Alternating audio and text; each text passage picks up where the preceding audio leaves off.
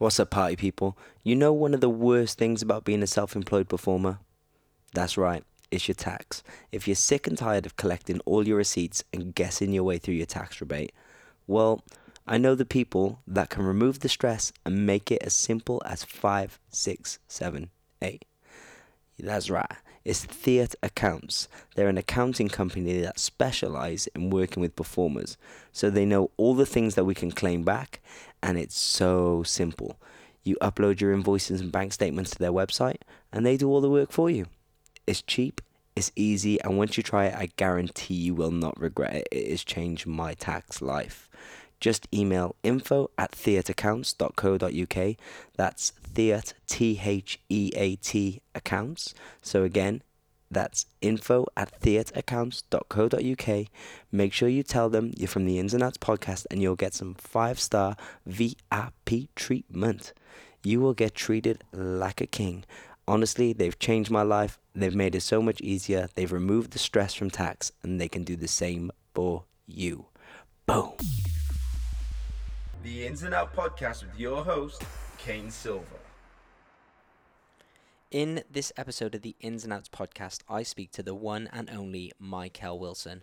Mykell is a professional dancer. He's been an actor. He's a singer. He's an author. He's also a choreographer. He is a miracle. And you will find out why he's a miracle if you listen to the whole podcast, which I recommend you do, because it is so inspiring. I don't say much, and Mykell says a lot, but everything he says is so brilliant. He is one of the most inspiring people I've ever spent time with, and that's why I felt I had to have him speak on the podcast, because he truly inspires me. He's a very great human. He's more than a talent, and I believe if you don't know him, you'll understand that from this episode. I hope you enjoy. I hope you are inspired, educated, and entertained. Please also leave us a 5-star rating and review on iTunes, and share the podcast with your friends and family, and let us know who you want to hear from. Let me know who your favorite guests have been so far. Let me know what you want us to improve on. Obviously, at the moment, everything is via Instagram, so the audio quality isn't fantastic, so I do apologize, but I am doing my best to make it work. Thank you for all your support. Please be in touch with me. Here is the one, the only, the mighty Mykell Wilson. Boom! Mykell! I'm in the building. Mykell! How you doing? The mighty Mykell. You know what I'm saying? Yo, how come you got a t-shirt on? You just did a check with no top on. I thought it was going to be like a grinder date. Because I'm in my house. So that was just for the light check. Is that funny? I had no Yeah, clothes on. I was like, yes, check, he's ready, shirtless. I was like, No, I would never. no, never. No. How are you? I'm good. I just excited I got some cheap gas today. So that was dope. Yeah, that's a good day. Yeah. And then I've done some of my morning regime, and now I'm here with you. And Ken you're a Silver. you're a morning person, so I imagine you've done like 6 things already. Oh, at least 52 things by now. I'm so crazy. I bet you've prayed for like 86 people. Like you've Pray, done. I go for a walk, I do a light. I haven't done my workout. Normally, I've already done my workout. I listen to a couple podcasts. I read. I go crazy. I thought you'd already done your workout, because when I saw you shirtless, I was like, okay, he's feeling buff. Well, that's the thing is I was supposed to do it, but I ran out of time. I was talking to like my family, and then family's crazy. So, Dude, I haven't seen you in forever. I know. I think the last time you saw me was in London when I was Yes. there like a few years ago, and we went walking to get food. Yeah, you did. You were there with Justin, I think. Was it tour or promo? Tour. Oh, okay. The one I come to watch when he comes down on the drum kit. Oh, that was tour. Yeah. Yeah, the full out one. How are you? I'm good, man. I can't complain. I think I've been doing a good job with everything going on. Mm-hmm. I think I've been like active. I've been reflective. I've been pissed off. I've been everything. When people ask me, they're like, how are you? I'm like, a little bit of everything. That's like my number one answer, because I literally am a little bit of everything. That's you as a human, though. Yeah, I agree. Like, you know what I mean? Like, Mykell, what do you do? Everything. Like, I mean, I'm just hustling. You know, life is complex and you can't get too comfortable. So I don't mind adjusting if I need to, like, figure it out. You know what I'm saying? it's like dodging things and making things happen. Exactly. I think in like the past 3 months where you weren't even meant to have been doing anything, I've seen you release music, perform, Hmm. make a music video, uh, Hmm. teaching with Tanashi. I was like, okay, so he's hustling even when he's not allowed to hustle. Here you go, son. Yeah, for sure. You've been busy. Yeah, I don't know. I just think that people like, I feel like who obstacles, I feel like success and hard times reveal who you already are. Mm-hmm. And if you're a hard worker, when an obstacle hits, you just work hard. If you're lazy, when an obstacle hits, it reveals it. And the same with success. You know, like if you have a good heart and you get successful, like that heart just is multiplied. When you're a douchebag and you get successful, it's multiplied. I just think like these things reveal us, and so I appreciate them. And yeah, I've been telling everyone like we shut down, but that doesn't mean we have to stop. We have to Mm-hmm. pause and maybe realign, but we shouldn't have to stop because life is bigger than any one moment, even though it involves it. You know what I'm saying? You know Yeah, what I well, mean? like jobs have stopped, but life hasn't stopped. Right. And then you like, you know, I'm a man of purpose. So with me being a man of purpose, when the jobs stop, you have to ask yourself, do I now lack purpose? Because if your whole thing is pursue purpose and all of this, then what is purpose really? And I appreciate the fact that I don't find my identity in what I do. I find my identity in who I am. And therefore what I do is just a vehicle for that. And so even though the jobs stop, I didn't stop because I'm Mykell each and every day before I got opportunity and when Mm. opportunity goes. Because in my industry, you can be on your dream job and then 2 years later it's a wrap. And therefore, do Two, you now two, stop? Do you two lack days, two purpose? days later, 2 days Yeah, later. yeah, like an award show can be your dream artist, dream stage, and maybe you get a week or two of rehearsals, and then that one moment, maybe you get to do it twice, and it's gone. So if you wrap your entire self in those moments, it's like, who are you really, and is that enough to for the longevity of life? You know what I'm saying? Yeah. So When I've you just say go go ahead. on, sorry. No, No, you I'm just go. saying that's it, really. When you say you're a man of purpose, like I believe I understand what you're saying, but for people who don't really know you, explain what you mean by you're a man of purpose, because they're probably like, what's he mean? I just think, you know, purpose, I'm a spiritual man too. So I think it's aligning with God's vision for me when it comes to expressing love, when it comes to uh, representing what it means to live a life of faith, to live a life as an overcomer, someone who's not a punk and who doesn't cower to what they go through, but who's brave enough to go through it. And when I say purpose, it's embracing that identity that I'm a king, that I'm still a child, that there's a lot I know, a lot I don't know, embracing that identity and then putting it on the stage of my life to share the lessons, to share the highs and the lows as I genuinely connect with people to ultimately inspire them and help them learn just from being in connection with me. I'm not Hmm. a person who teaches people by dictating and saying this is what works. I'm a person who inspires by sharing my life transparently and openly. And so I Hmm. don't mind um, in the purpose of reaching people being a person. And I think that's the part that if you lack purpose, that's what you forget. You forget that it involves just the part of you that's a human that has to live every single day. And when you function from purpose, you live every day with other people in mind and the stories it will tell as you guys cross paths in the pages of life, I guess. Yeah, and the thing that really resonated with me then is like you say that you share, and from Mm-hmm. my experience with you and my friendship with you, I would say that if someone could say what's your favorite quality of Mykell, I would say like besides like just being a loyal friend, it would be a And generous beautiful. friend and beautiful chocolate man. It'd be generous, like you're a Yeah. generous friend, and not generous as in like gifts and money, but generous as in time and compassion and the things which you can't buy. You know what I mean? Like the you're very generous in those things that you get from a loved one or a family member, and those are the things that really resonate for me with you. You know, Mm-hmm. like if you're going through a rough time, you're always the person that you can count on to put an arm on your shoulder and help you through it, or if you need Mm-hmm. advice, or if it's anything. And yeah, so when you say you have a purpose, to me, your purpose in my eyes was to be a friend, but also to motivate and inspire me. You know what I'm Mm-hmm. saying? Right. Yeah, I totally appreciate that one. And first and foremost, thank you. It's a great compliment.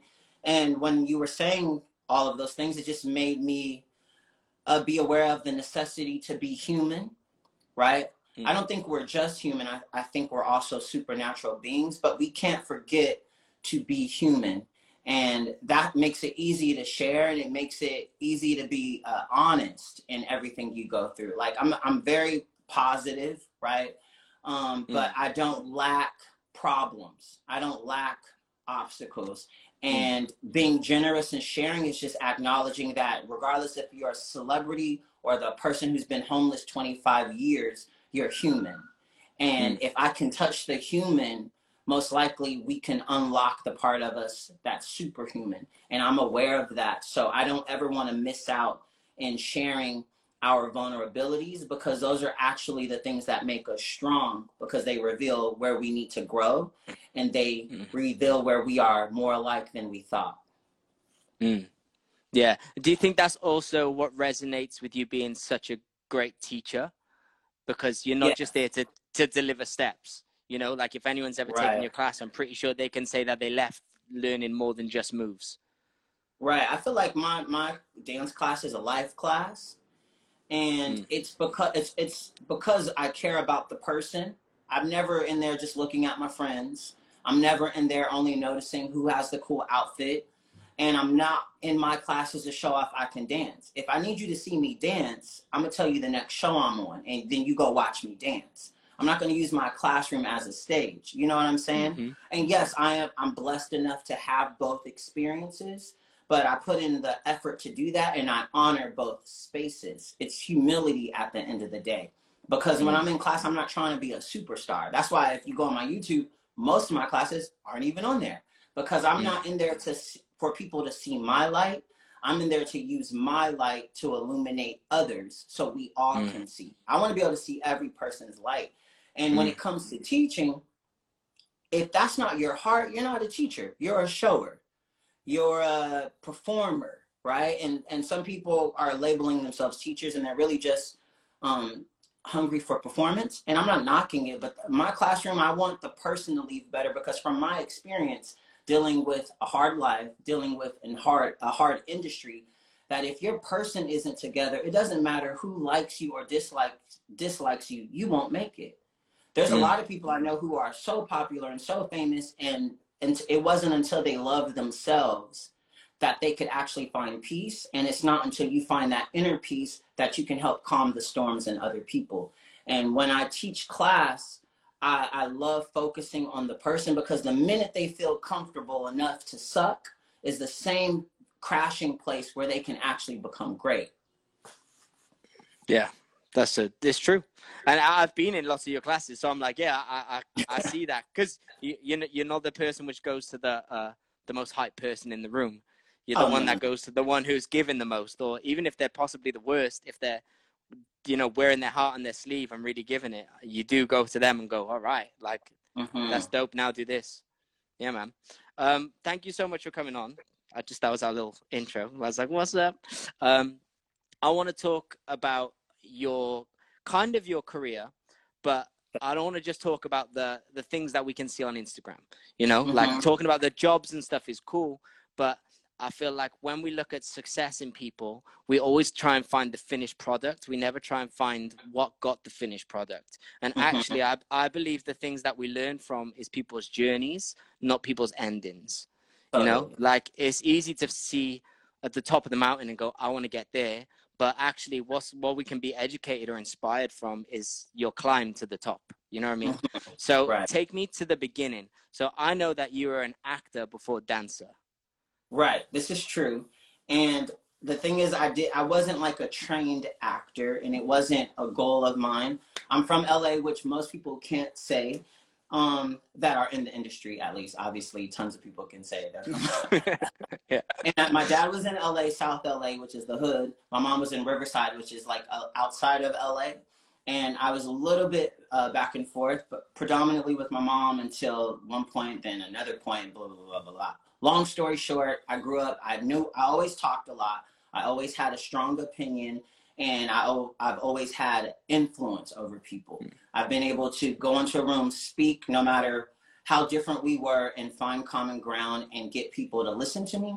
So I originally sought out to be a senator, and I went to college. I majored in communications, minored in political science. I thought I was going to be in politics. I thought I was going to be a senator and law school. And I went to college. And while I was in college working at a part-time job, there was an audition for a MTV miniseries that was like improv based.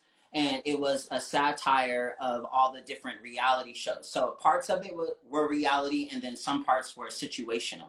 I auditioned, I think I was like 18. I auditioned, it was a joke. I didn't think they were actually going to even call me back. And they called me back and they were like, yo, so this is the last week of casting. Can you come to the MTV studios in Santa Monica tomorrow? And it happened to be the only day I didn't have college classes and I didn't have work. So I was like, okay, at the time I worked at Abercrombie. And so I was just like, okay, great, I can go. I did this audition, went in there. You know, I love the freedom of not knowing, because you can just totally be wild and crazy if you have my type of personality. I went in there, I shut the thing down, was wild. I knew I did not get it, because she was like, oh, I'm sure if this doesn't work out, something else will. And I'm like, well, that's not encouraging. So I left, laughed with my friends. I was like, yo, it was fun, but who knows, who cares? Thought I didn't get it. A month later, they called me, you made it to the next round. A month later after that, you made it to the next round. A month after that, I was in the final round, where I had to go to the Roosevelt Hotel in Hollywood and meet the other castmates, but we couldn't talk to each other.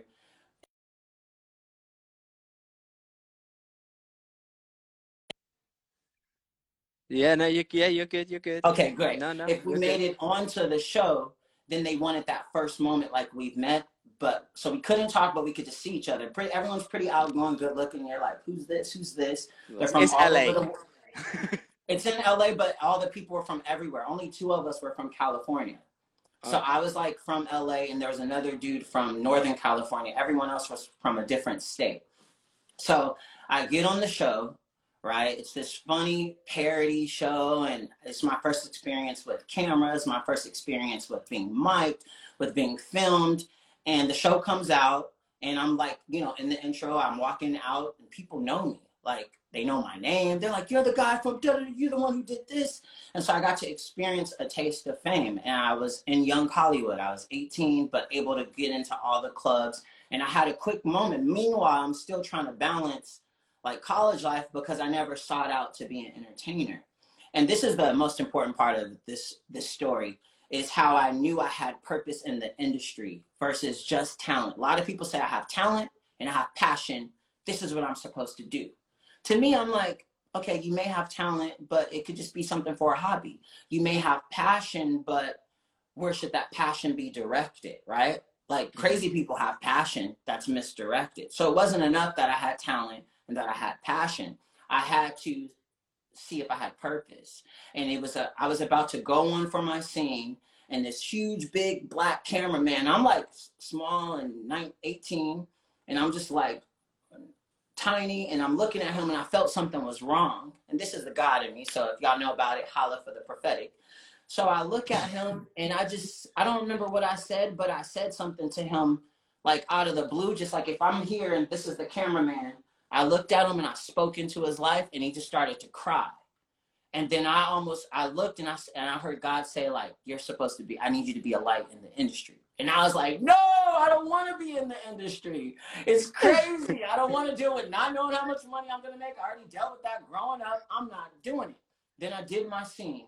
So that was the first moment when I said, oh my God, I think this is a part of my future. I did the show.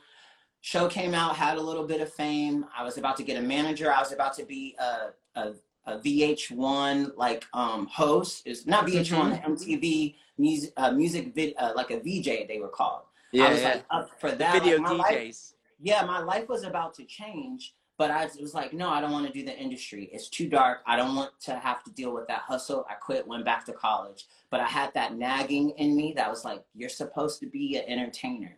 So I pray, I was like, I'm not going to go back to acting. I don't want to do the industry, but I've always liked to dance.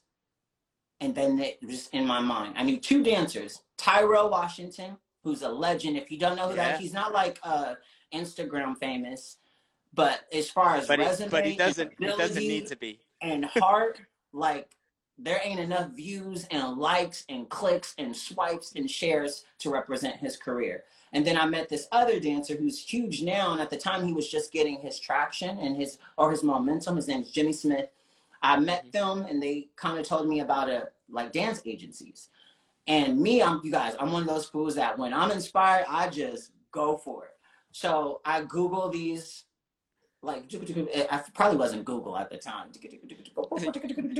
Right? I find out about Clear Talent Group. That's not the agency I'm with, but I found out about them. I went to the audition with no dance training. You'd never done a class ever? I did 2 classes at 24-Hour Fitness. So you did aerobics. You did dance aerobics. And so I go to this Clear Talent audition, make it to the end, right? I get the call for the meeting, and I'm like, oh my God, I'm about to be a dancer, right? I go there, I'm in the meeting, y'all, I got a cut, black guys with our haircuts, got my hood on, you know what I'm saying? I'm sitting here, I'm at the meeting, and they're like, so how long you been dancing? I'm like, oh, I haven't been dancing. I kind of just started. I took 2 classes at the gym, and they're like, what do you mean? I was like, yeah, I don't have training. I just have heart and I work hard. And then they got nervous. They were like, though you made it this far, we were going to sign you. But once you get signed, that's actually the beginning. And you need to have networked and be trained in more areas so that you understand how to be a professional, not just dance. I got pissed. I took it as a sign that I'm not supposed to do dance at all or the industry. So then once again, I left. I was like, well, that was it. I did good, but I guess that's nothing. Wasn't until about 3 years later, and throughout that period, I just had this nagging, and I was out of college and had a corporate job, and I just had this nagging that you're still supposed to be in the industry. Why are you fighting it? So I prayed, and I was like, okay, God, like, if you open up a door, I'll walk through it, because I've already proven I have the boldness and the get up and the go. And somehow I met someone, Trey Rich, who worked at Millennium. I realized I lived down the street from Millennium. They had a work study program. Shout out to Jen Lee Robert. I treated it like church. I treated it like church, yo. I showed up in a suit, a tie. I was like, it's a job interview. And everyone else is like, oh, and their little sweats. I'm in a full 3-piece suit, sweating at Millennium Dance Complex in this interview. But I got the position, and once again, I'm the guy that... Of course you did. You had a suit on. If you give me the shot, I'm going to go all of the way. And from that moment that I became a work study, I took more than 22 classes a week while having a full-time career job running 100. I ran over 130 people, 2 different locations, and still took over 22 classes on average a week, plus freestyle, plus whatever I had to do. I was determined and I was driven. And from that moment, I just put in work. I put in work because I said, if I can make it to the end of a dance audition just off of drive, what would happen if I actually had the skill to match my passion and the skill to match my talent? And this is a key takeaway. People forget that you have to work hard. It's not enough to just want the dream. You have to become the dream. There's a lot of stuff I want, but I can't just get it unless I truly become it. And I knew that if I wanted to succeed as a professional, I had to become professional. And therefore, I took all of the classes you could think of. I took classes I didn't like. I took great classes, crappy classes. Anything you could take, I took because I knew that there was something I could learn from it. And I did my part to make sure I knew the difference between standard and what I was taking for another reason. Some of the classes I didn't like, and I didn't want to dance like those teachers, but I knew that I wanted to be able to do their style in case they booked the choreographer as my dream job. I didn't want to miss out on the job because I was unfamiliar with something. I never want to miss an opportunity because I didn't do my part.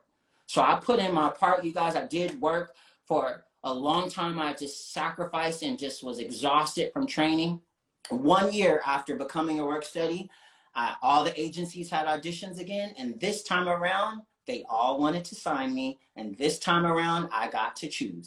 And I chose Block Talent Agency. And I've been signed. Shout Yep. out. Whoa, whoa, whoa, Whoop, whoa. whoop. You can't, man. We fly, boy. We fly. Shout out to Block. I love you. And that's been the only dance agent I've had. And I've been signed with them since 2008.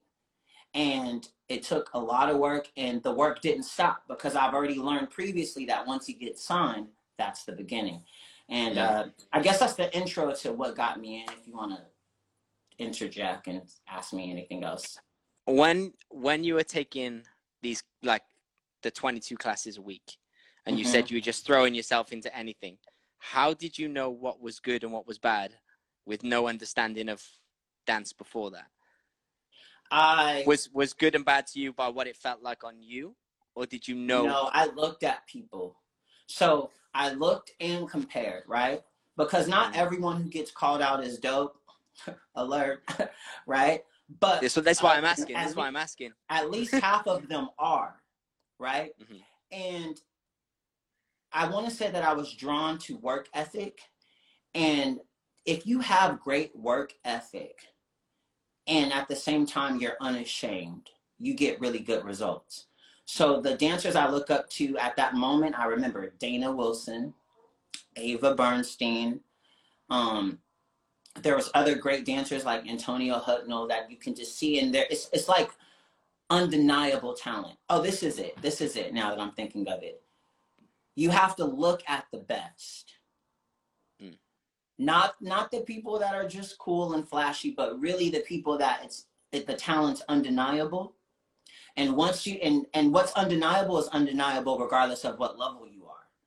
Like if you have no expertise about dance and you see someone who's actually one of the best in the world, you know they're one of the best in the world, even though you don't understand. So I gravitated to undeniable talent. And there's a nice handful of people who had undeniable talent. And from there, I started to, what I said earlier, compare to the, they're good, but that's great. They suck, but that's good. They suck, but they became great. They were great, and now they're good. And I started to see the trends of how people train. So first I did notice flash, but I was critical on, is it just flash or is it light? There's a difference. And after that, I started to see who was well-rounded. And then I made a choice from there, from what I saw, who I wanted to be. And that's the part where we're trapped. We're only trapped in the who I want to be, but then you don't put on those clothes. So I said, I want to be a mixture of all these people I think are amazing and all these styles. So as I was taking all the classes, it started to make more sense because I was forming someone who can do anything versus someone who just wants to work hard versus someone who just wants to be in every class. It wasn't just I need to be in every class. It was I need to add to my wardrobe. I need to add to my vocabulary. And in language, right, we have keywords that they teach us in school. And then there's the lingo. There's all the bad words, all the little slogans and slang you learn.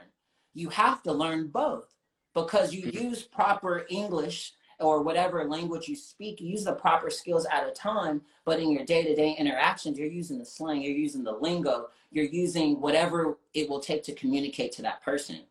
So I knew that I was just adding to my vocabulary of dance, and I knew that it was first good by comparing it to what was undeniable, what seemed unattainable and not reachable. And you have to have balls or breasts to do that. And the reason why or is both, because you have to not be afraid of the truth that these people are here and you're here. You can't be afraid of that. And that didn't intimidate me because I knew I could outwork anybody. And in time, my work ethic mixed with knowing the standard, it would eventually do. And in time, low key, I surpassed a lot of teachers in resume and well-rounded ability. Yeah, that's so dope.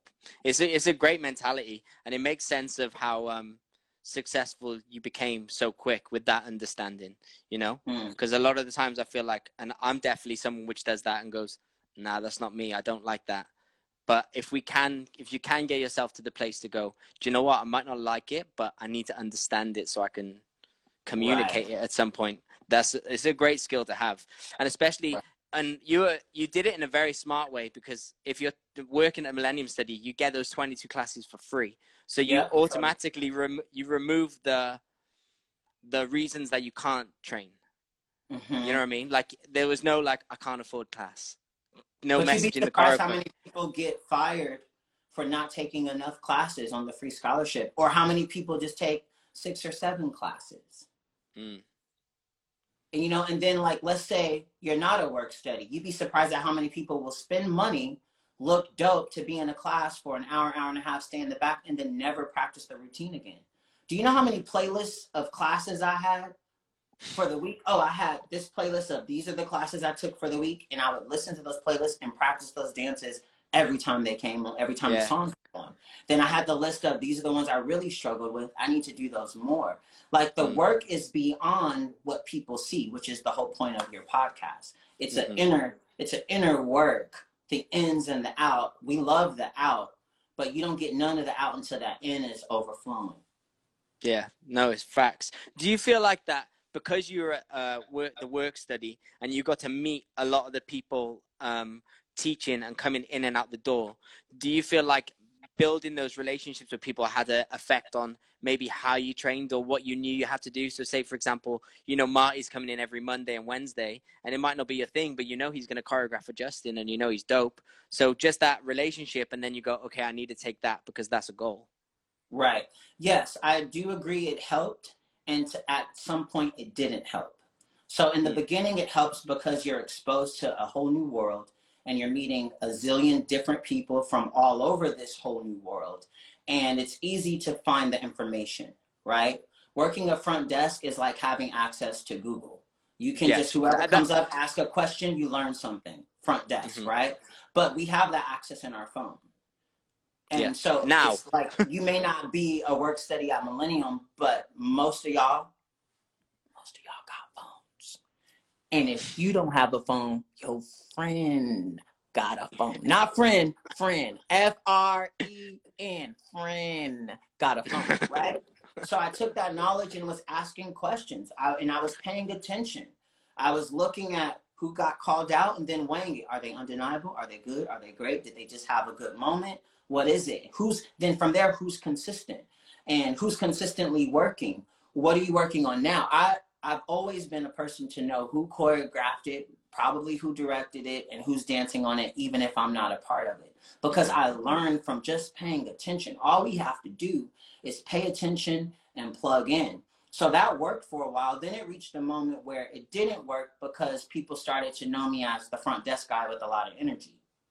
And I didn't enter the industry to be a front desk guy with a lot of energy. I entered to be a star. I entered to be a man of purpose. I entered to discover my limitations and break them, not to be a front desk person with a lot of energy. So I had to quit.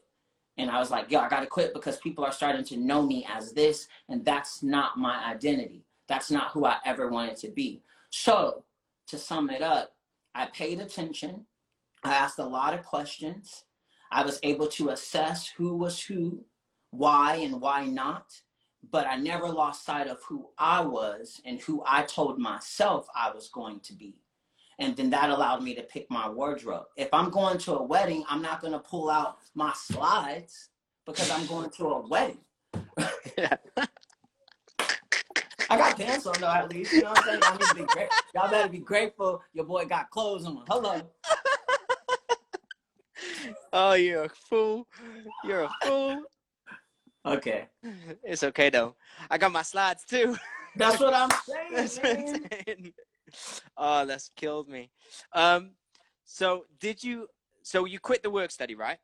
Yes. Then did you know what the goal was? Was there like I want to work with Jaquel, I want to work with this person? Was there a goal, or was it just like, I'm gonna dive in the pool and see where I swim? Like, this is where I'm different than a lot of people. My goal was never a dream artist. My goal was to be a good man, period. My goal was to be a good man. From there, my goal was to build genuine relationships.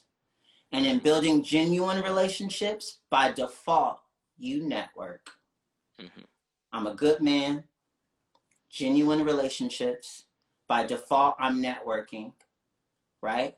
Then to bring it back to being a good man, one of the main reasons why I work so hard at everything I do is not to prove that I'm good enough to other people, but to represent the man I know I'm called to be. If I know I'm called to be an amazing person, then everything I do should be amazing because everything I do is representing the person. So I said, I want to be a good man no matter what I'm doing. I want to build genuine relationships. By default, that was networking. And then by default, my skills were already there because I had one. I wanted to be a good man. So now as I'm building these genuine relationships, I guess that's too, I'm flipping y'all off now. as I'm building genuine relationships and networking, my skills match the opportunities that I want. A lot of us are nice people. You can't just be nice in an industry that requires you to be amazing. You got to be amazing. And if you're amazing and a douchebag, you're not going to make good relationships. And if you get the opportunity, you may not get it again. So I wanted to make genuine relationships so that they knew that they were hiring a good man who worked hard and would get the job done. That's how I focused on what I wanted. And now when it became to the level of there are certain goals I want, like, oh, I haven't done that award show yet. I haven't done a tour yet. The reason behind it is much different. My reasons for doing those things was because I knew I had purpose and I just wanted to illuminate that atmosphere. Oh my God, if I'm on tour with an artist, I'm gonna spend more time with them and all the people.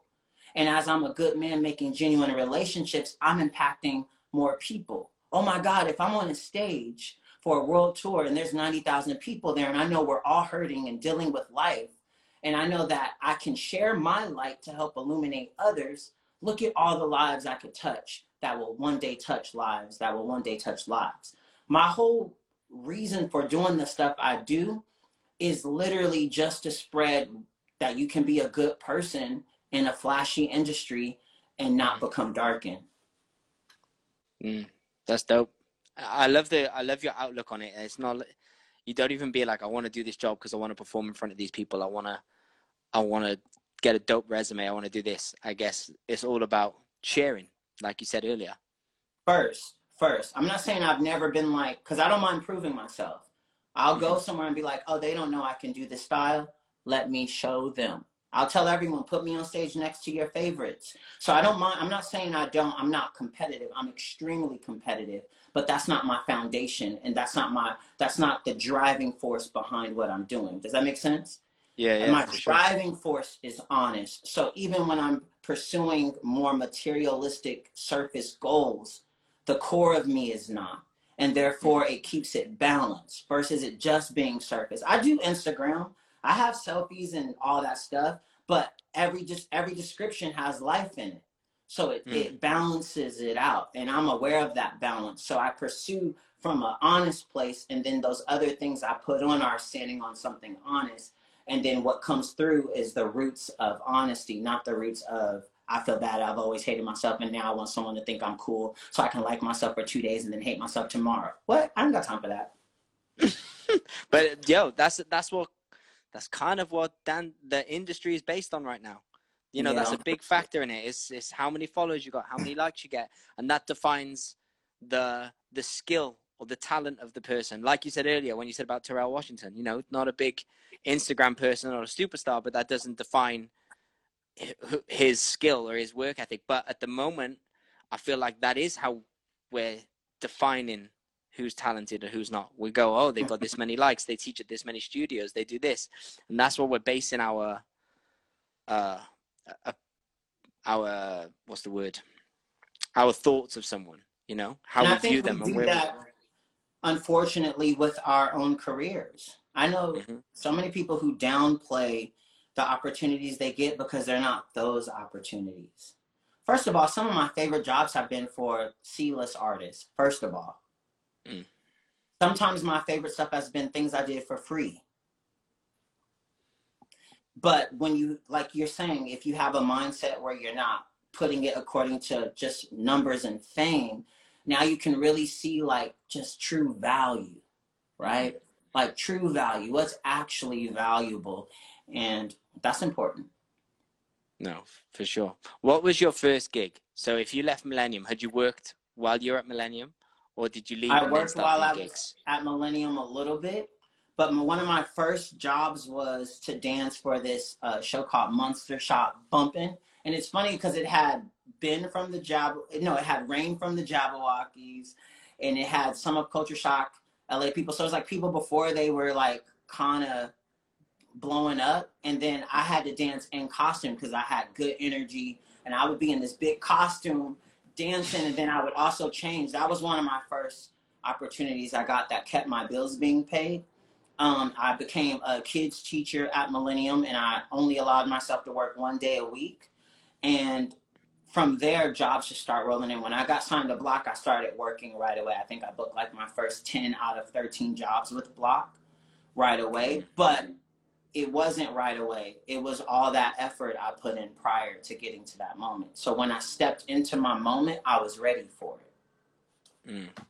Did you ever find that when, say, you were getting put up for jobs and then you didn't get them, or you go into auditions and not getting them, did it dishearten you, or did you know that I just have to keep working and I'm going to get it? Did you still keep that same mentality, whereas you're going to go, well, I'm still working to be undeniable?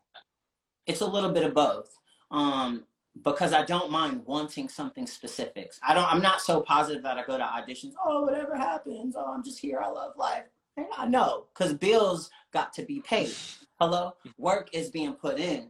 But what I do is I go into the audition saying, I'm You going to do? allow what I do, I allow myself to want it fully, entirely, so I can see myself there, right? So I can become it.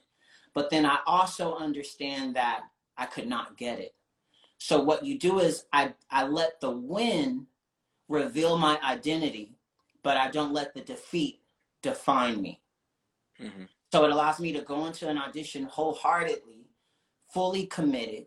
And then when I don't get it, I'm still me. You may cry sometimes, you may be upset, especially if it's your fault, but you're still you. And I've never lost sight of who I was. That's why I spend, like you got on talking about what things have you done already? You prayed for this and this. It's like, yes, I spend hours, 3 to 4 every morning, just being comfortable in my own skin, figuring out who I am and how I see the world, so that when media and news and catastrophic events happen, they don't shift me and they don't define me. They only reveal me. And that mindset with auditions allowed me to be fully available and present, and then to disconnect when it reached the end of the road. That's dope. Because I feel like in this industry, that is one of the hardest things, is like, there's not many industries where you go and you wear your heart on your sleeve. You show everything that you've been working towards for 3 people to sit in front of you and determine whether you're good or bad. Like people who work in banks, they don't do that. There's no other jobs really except for the entertainment industry where it's a weekly basis where you go and show you fully you, and you give them your all, undeniably everything, to get shut down. And it's something which I feel like a lot of people struggle with. Yeah, I think that I always tell people the normal world, their responsibility is just to not get fired, to stay hired, right? We're always getting fired and having to prove why we should be hired. So they just need to not get fired. And we're constantly in a situation to prove that we should be hired. And it's draining. I'm not saying it's easy. I'm not saying I don't get mad. Like, I'm the guy who takes classes serious. If I mess up in class, I'm pissed and practicing before I get to the next class. So I take it to heart, but I take it to heart to become great. And then overall that, I know my future is not defined by people and events. My future is defined by God and who he said I could be, period. So even if that's not the way, I have enough faith in who I am and the God I serve that I can create the way. So maybe nobody, let's say if no one took a chance on me, I could take a chance on myself. And I've always been an underdog for my level. Like, I always have to be 15 steps ahead to get the credit I deserve. I was aware of that when I first started, and I don't mind it. And it makes sense because I'm not flashy. I'm not the black guy trying to teach to all the rap stuff and be swagged out. I'm going to teach to what I want to teach to. I'm not going to be in there trying to prove to you I'm cool and I got my grill in. You know, I wear cool stuff, but I'm in there just like trying to dance and get you better. I'm going to talk to you about your life. I'm going to ask you about your mom. I'm not cool guy. I'm a real guy. You know what I'm saying? And that delays your journey because the world is attracted to cool. They're attracted to the bad guy. They're attracted to the grit and the grime, the sex. That's what they're attracted to. And I know that, but I'm not going to let that stop me. And I'm definitely not going to let it change me. So if I have to work 3 times as hard as you, then a bro's going to work 3 times as hard as you. If I have to sometimes shift my character a little bit to let you know that I could be that too, then I'm going to be that too. And that allows you to be a chameleon. I'm one of those dancers who's worked with most choreographers and a lot of different type of artists. I don't just do the black jobs. I don't just do the white jobs. I don't just do tours. I don't just do television. I do it all. And then I can choreograph my own as well. And that's because I'm willing to shift and I'm willing to be open like that. Yeah. No, it's dope, man. You're so inspiring. Thank you. No doubt. That's your purpose, right? Hello. When was it that dance became full-time? That it was no longer a work study, there was no longer side hustles, there's no longer nothing? What was the turning point? That happened at the same moment that I got signed, like right before I got signed, but not when I got signed. In my mind, I thought I would get signed, book a movie or a commercial, and have to quit my job. It doesn't happen like that. No. And then if you believe in God, let me tell you, because he don't let you get comfortable. Then it happens. You have to make yourself uncomfortable. So we think the dream comes, now I live it. No, you have to live it, then the dream comes. It's backwards for people of faith.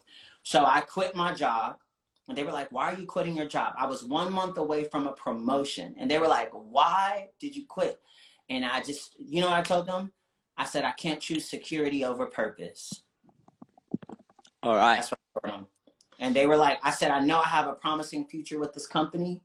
You're a top 500 company, and I know my promotion is less than 30 days away that I've already gotten, but that's security, and I'm a man of purpose. So I quit. And I cried because I was like, bro, did you really just quit? Then I went home, and what did I do? I took all my emotion, and now I owned my purpose. I took classes from 9 a.m. to 10 p.m. at night. So many classes at Millennium that one day, from ballet on, I took anything on the board that I cramped at the end of the night and was crying in the parking lot because I just pushed myself, but I let it be real. And I have not had a job since. So within 1 year from the time I started, but with a lot of work, so not just wanting it, I worked for it. I went full time, and I've never had a side job throughout my dance career. You're a hustler. And that's crazy because most people have. I've never had one. But I worked. Like, I don't think people know how hard I worked. And I don't think people know how hard I still work. No. You still take a lot of class, right? I do when I can. I work so much more, but I still take a lot of class. I freestyle almost every day. I choreograph all of the time. It's not just what people can see. Like you said, it's not just what they see. It's what they don't see that actually makes the difference. And I do a lot behind the scenes.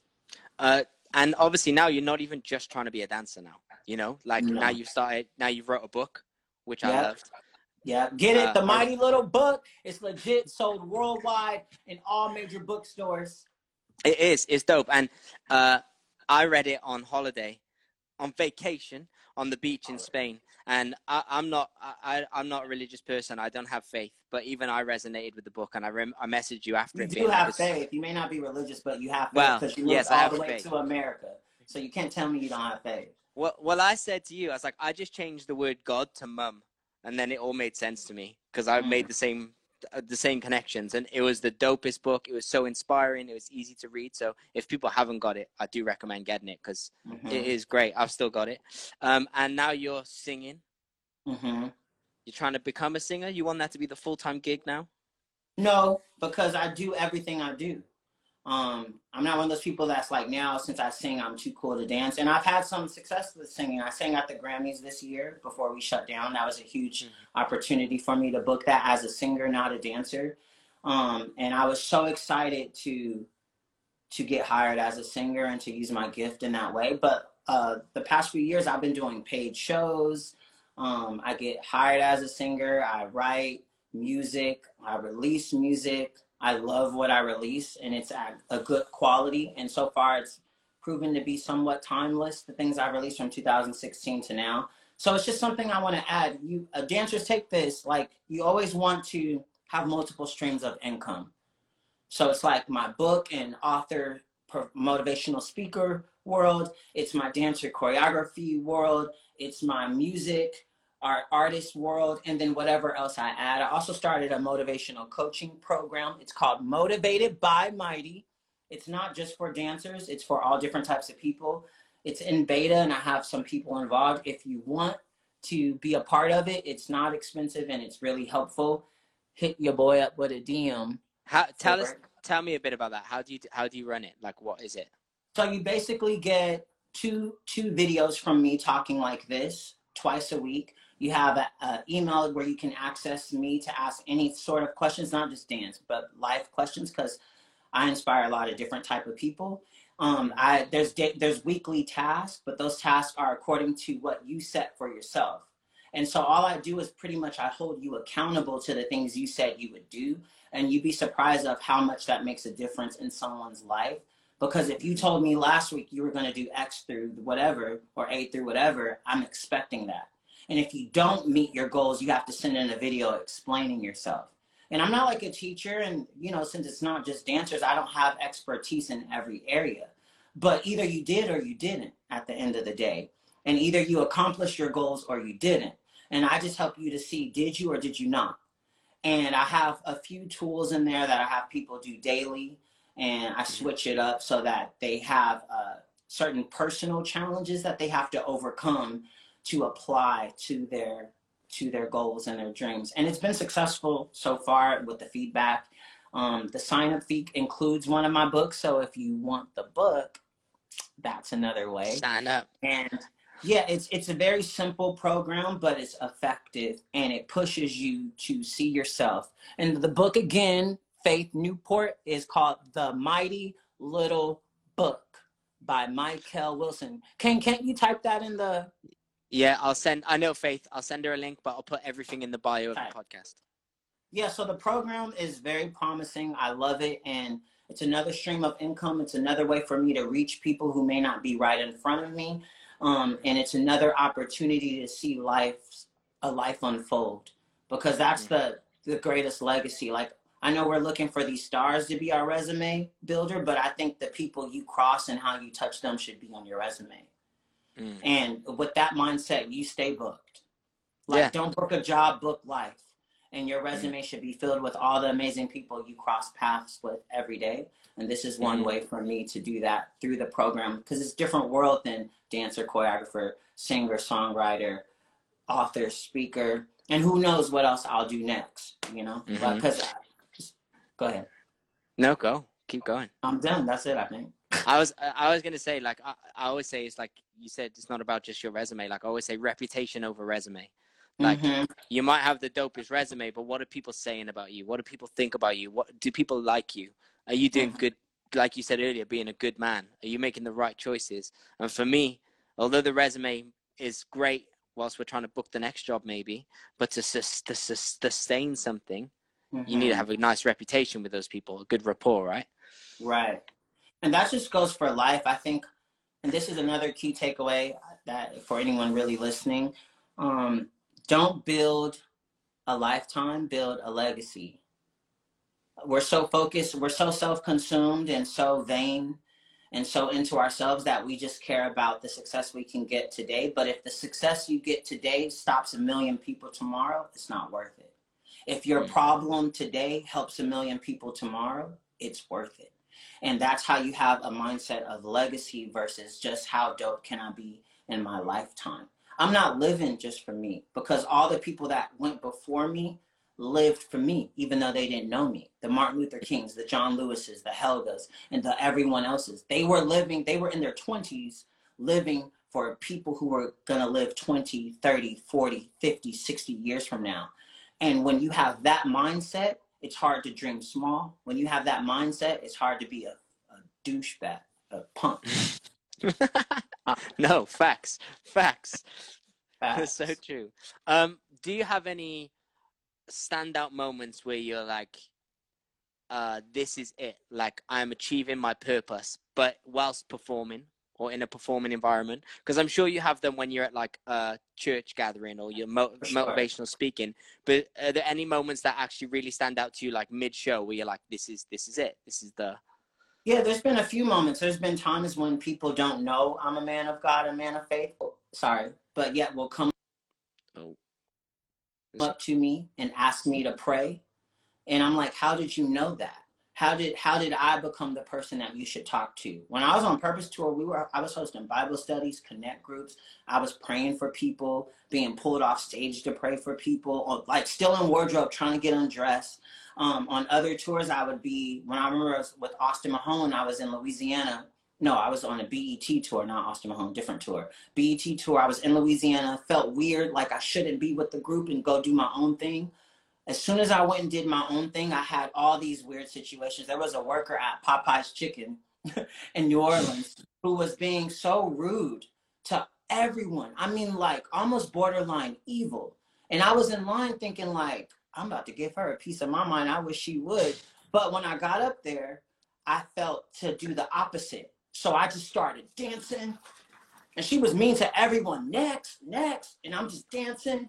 And then she eventually stopped and just started laughing. And I said, see, I knew it was in you. You just having a rough day. And then from there, I just started singing. And the other worker woman walked by, dropped her food. And she was like, man, I feel God all over you. And she started crying. And then I left and I talked to homeless people that entire night. So instead of going to like the cool parties, I just was in the streets. And I have those moments all of the time. I know people all over the world because I just pay attention and I'm available to people because that's what we don't have enough of right now. You know, like all the fighting and the pandemic and Black Lives Matter in America, just all these things and politics. The problem isn't that we see differently than each other. The problem is we just won't see each other. And if we just stop to listen to one another a little bit more and connect, we would find we all have purpose, and that purpose is better lived together. Preach. I'm crying too, boy.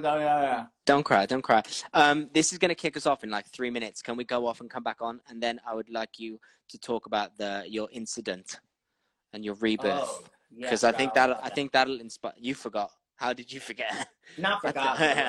I think it's really inspiring, and I think it'll help people. Okay, great. One love. I'll be back now. Send me a screenshot of the people. You know how it shows the people? I got you. All right. Bye.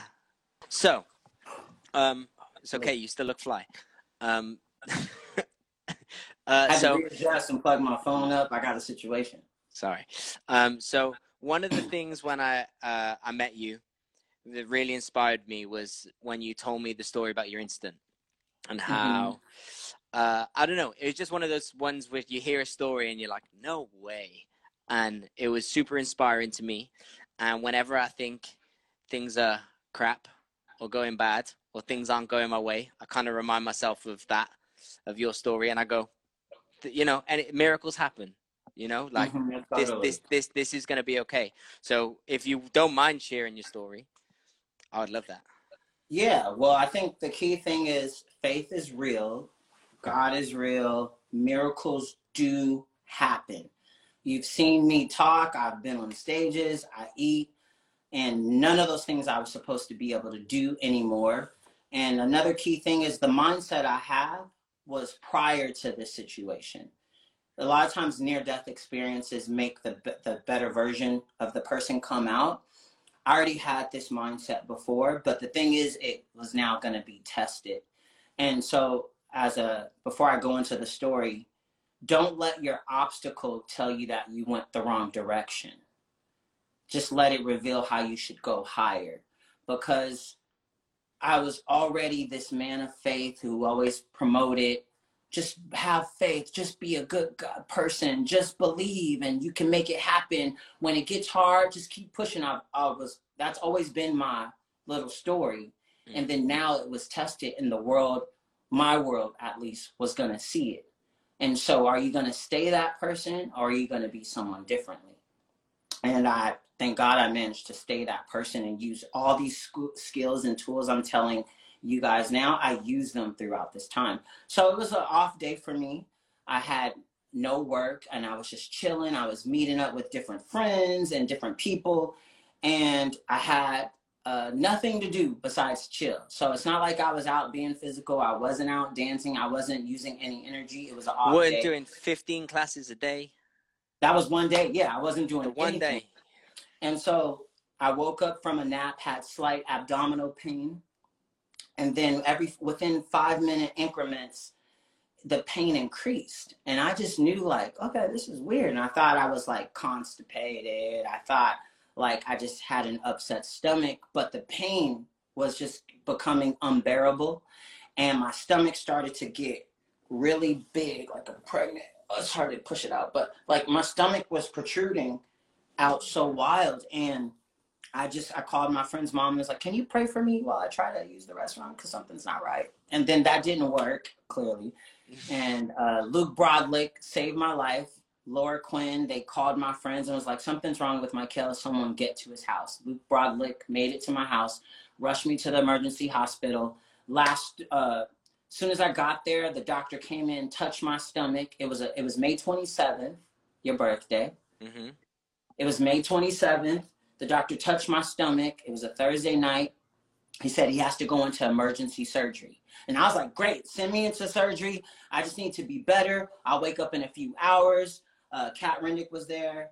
Think Ava, Johnny Erasmi, John Ray Bond, Laura, Luke, Brandon Alexander, first people on site. Yo, if that was a show, that was a cast. That was a cast. That was a cast. But mind you, this was like a decade ago. So they were all still like, they were somebodies, but not who they are yet. You know, they still had a whole journey ahead of them as well. So make friends genuinely, because later on, look, they're all major. But yeah, the doctor rushed me in. That was a Thursday. I woke up from a coma on a Monday.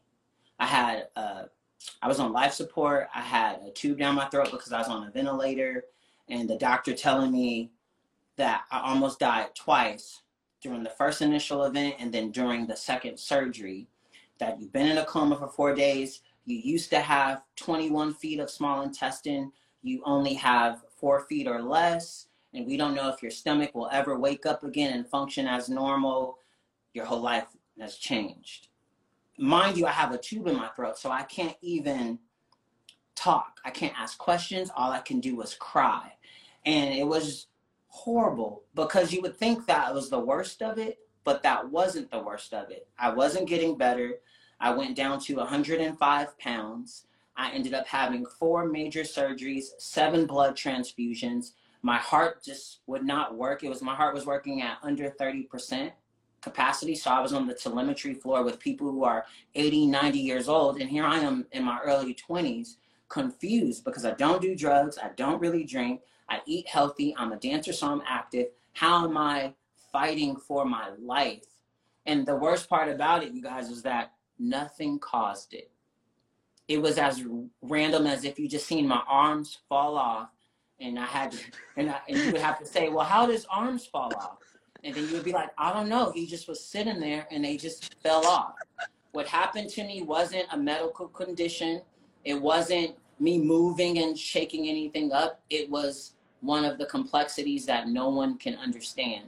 So imagine being a man of faith who's been striving to be a good person, who's on the cusp of finally booking jobs. It was the first time I was booked on more than one job in a month, so I was very proud of myself.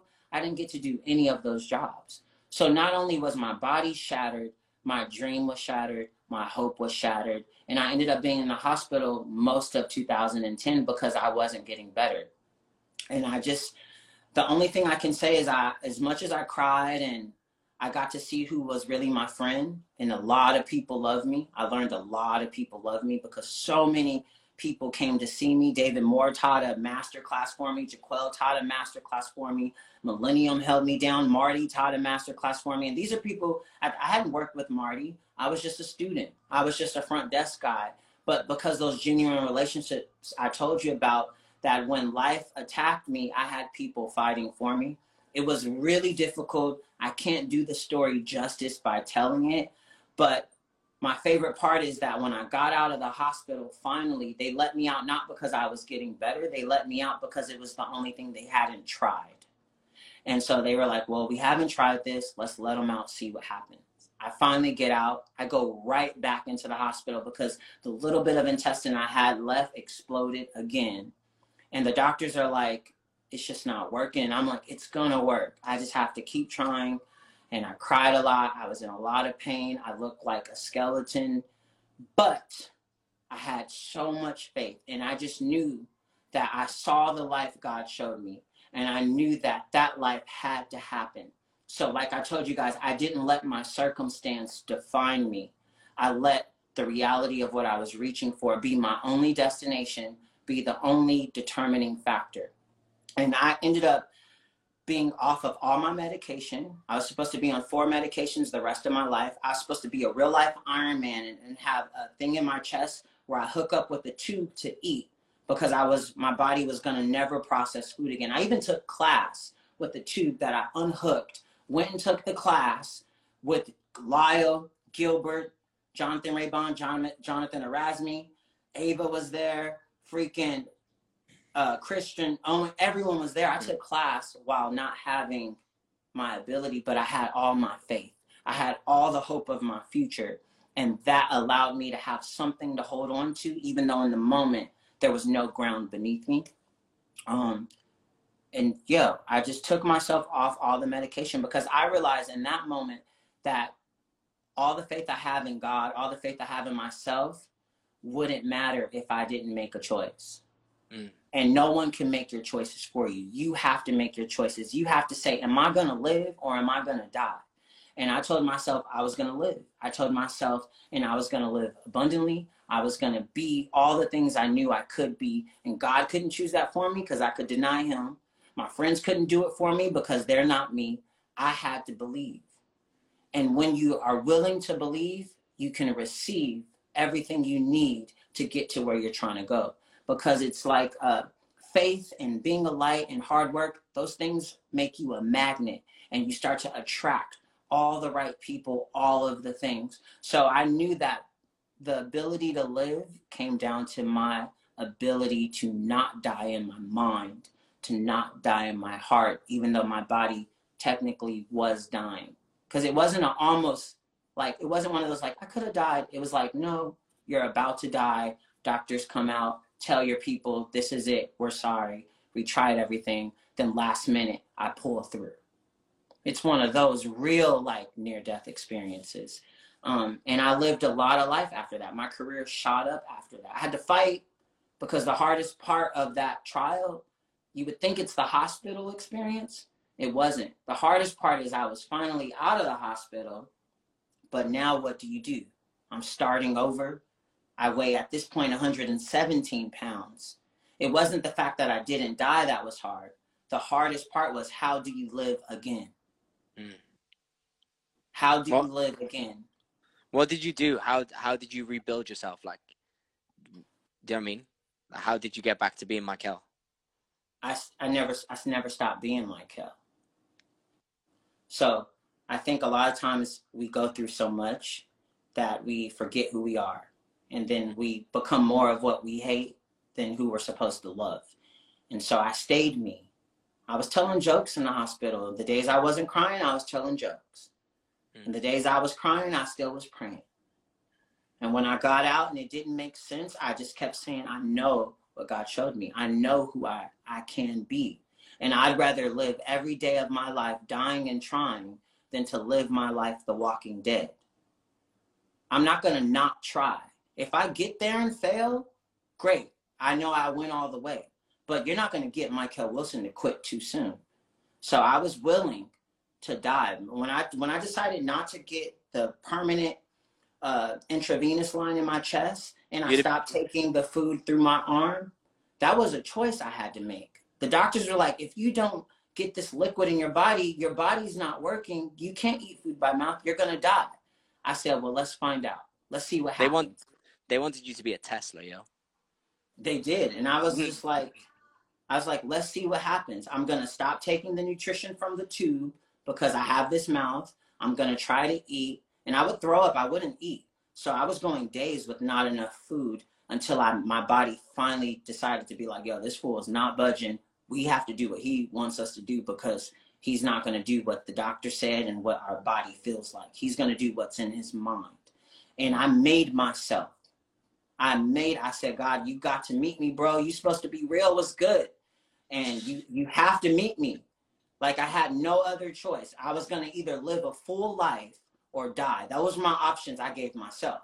But I wasn't about to live in this gray area of doubt and fear and depression. I was going to live my life to the best, or I was going to accept the fact that my body couldn't handle this world and die. And I was willing to die to live.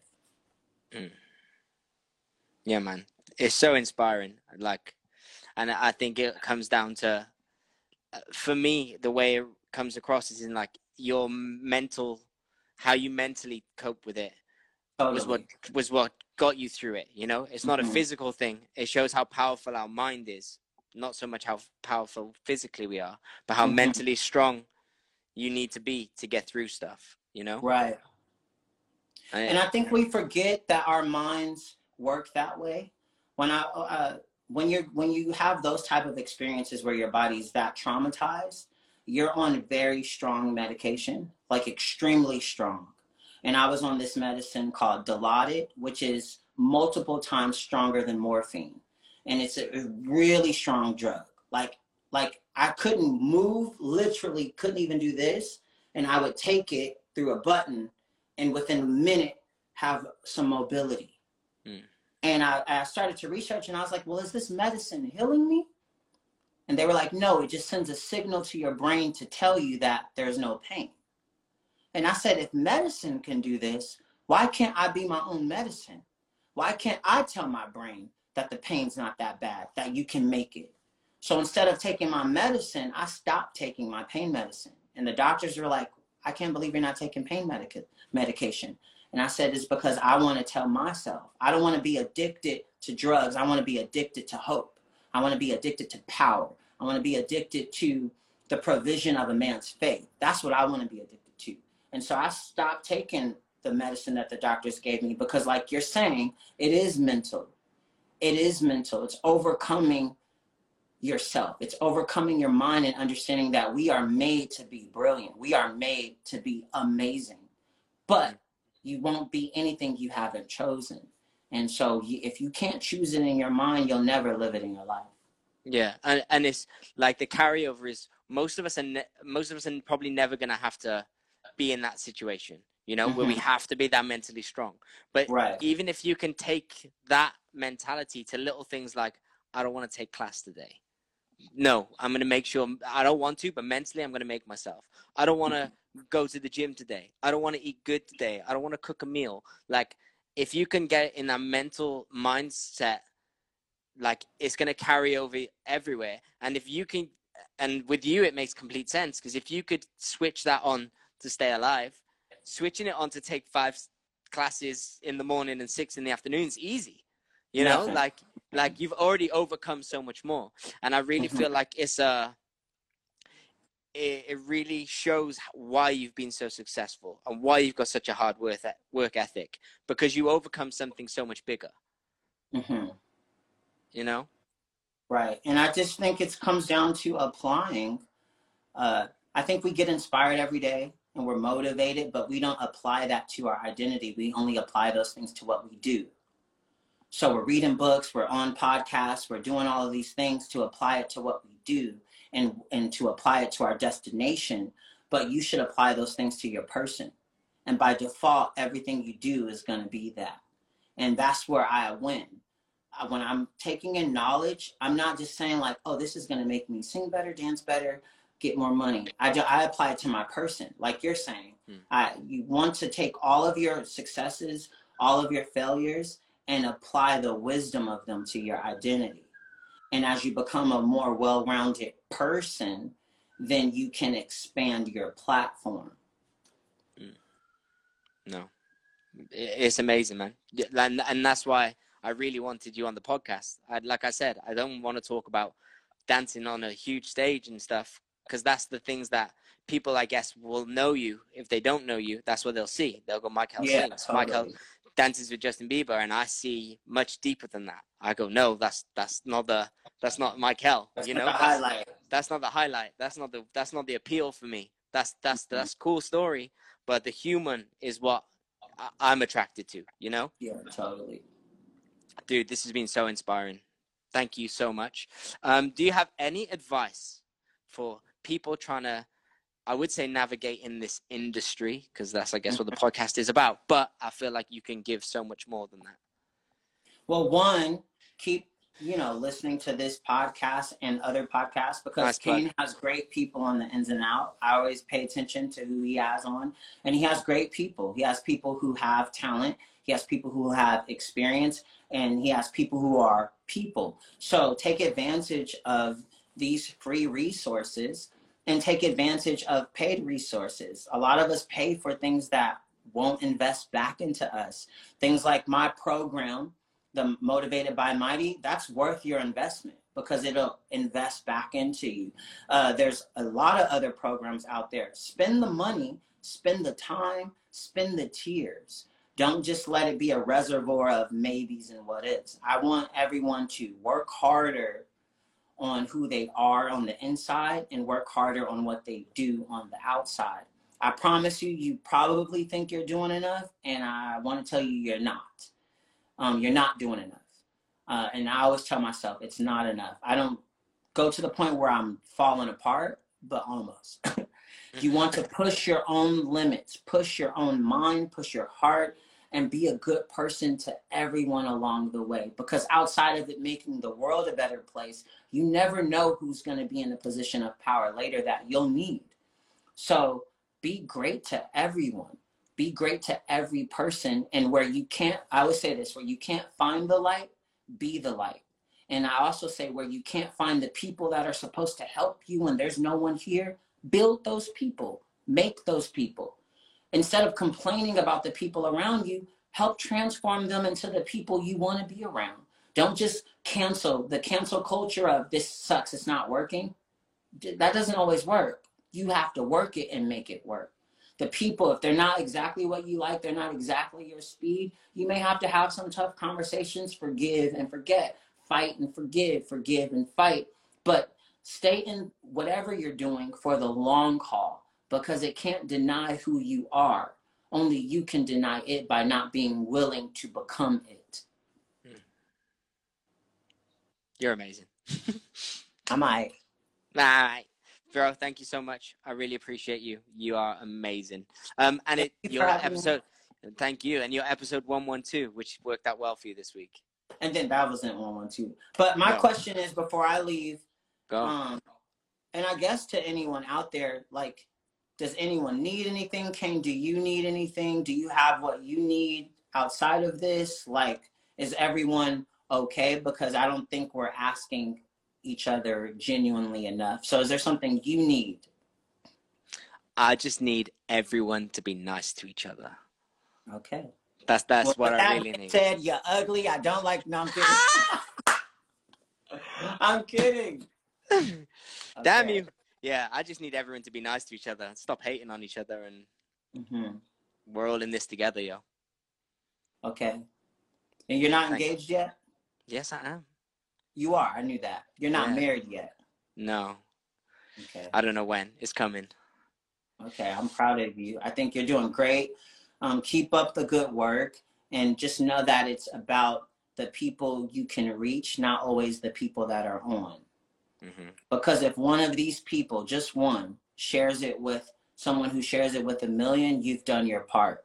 So just be captivated by the heart of what you're doing. Because like a heartbeat, that will give the blood away. You know. I try not to look at the how many people watch and how many people stuff. I try to resonate with how if it helps one person, my job is done. Mhm. But even if it doesn't, it helps me. Right. That's what I was saying. Let it help You you. know, like Because your life if is far from over too. You're so oh, young. You barely turned 30, right? You're so young. dirty 30s. And you have a lot in you and a lot to overcome. You've learned a lot. Your balance of humility with confidence is so much better. And see bigger. Like this is a cool platform, but see a show. Don't be afraid to see it as a show. Don't be afraid to see it as like an on cartoons when like the person takes over the world and invades every person's device. Like Yeah. see that. Like allow yourself to see beyond what's even imaginable. I will. All I'm a right. sign up. I'm a sign up to the mighty motivational program. It's dope. I'll send you the I have like these cool flyers Alex Sick. made me, and I'll send them to you. Send me everything as well, and I'll put it on when I advertise it. I'll put all the links in the bio.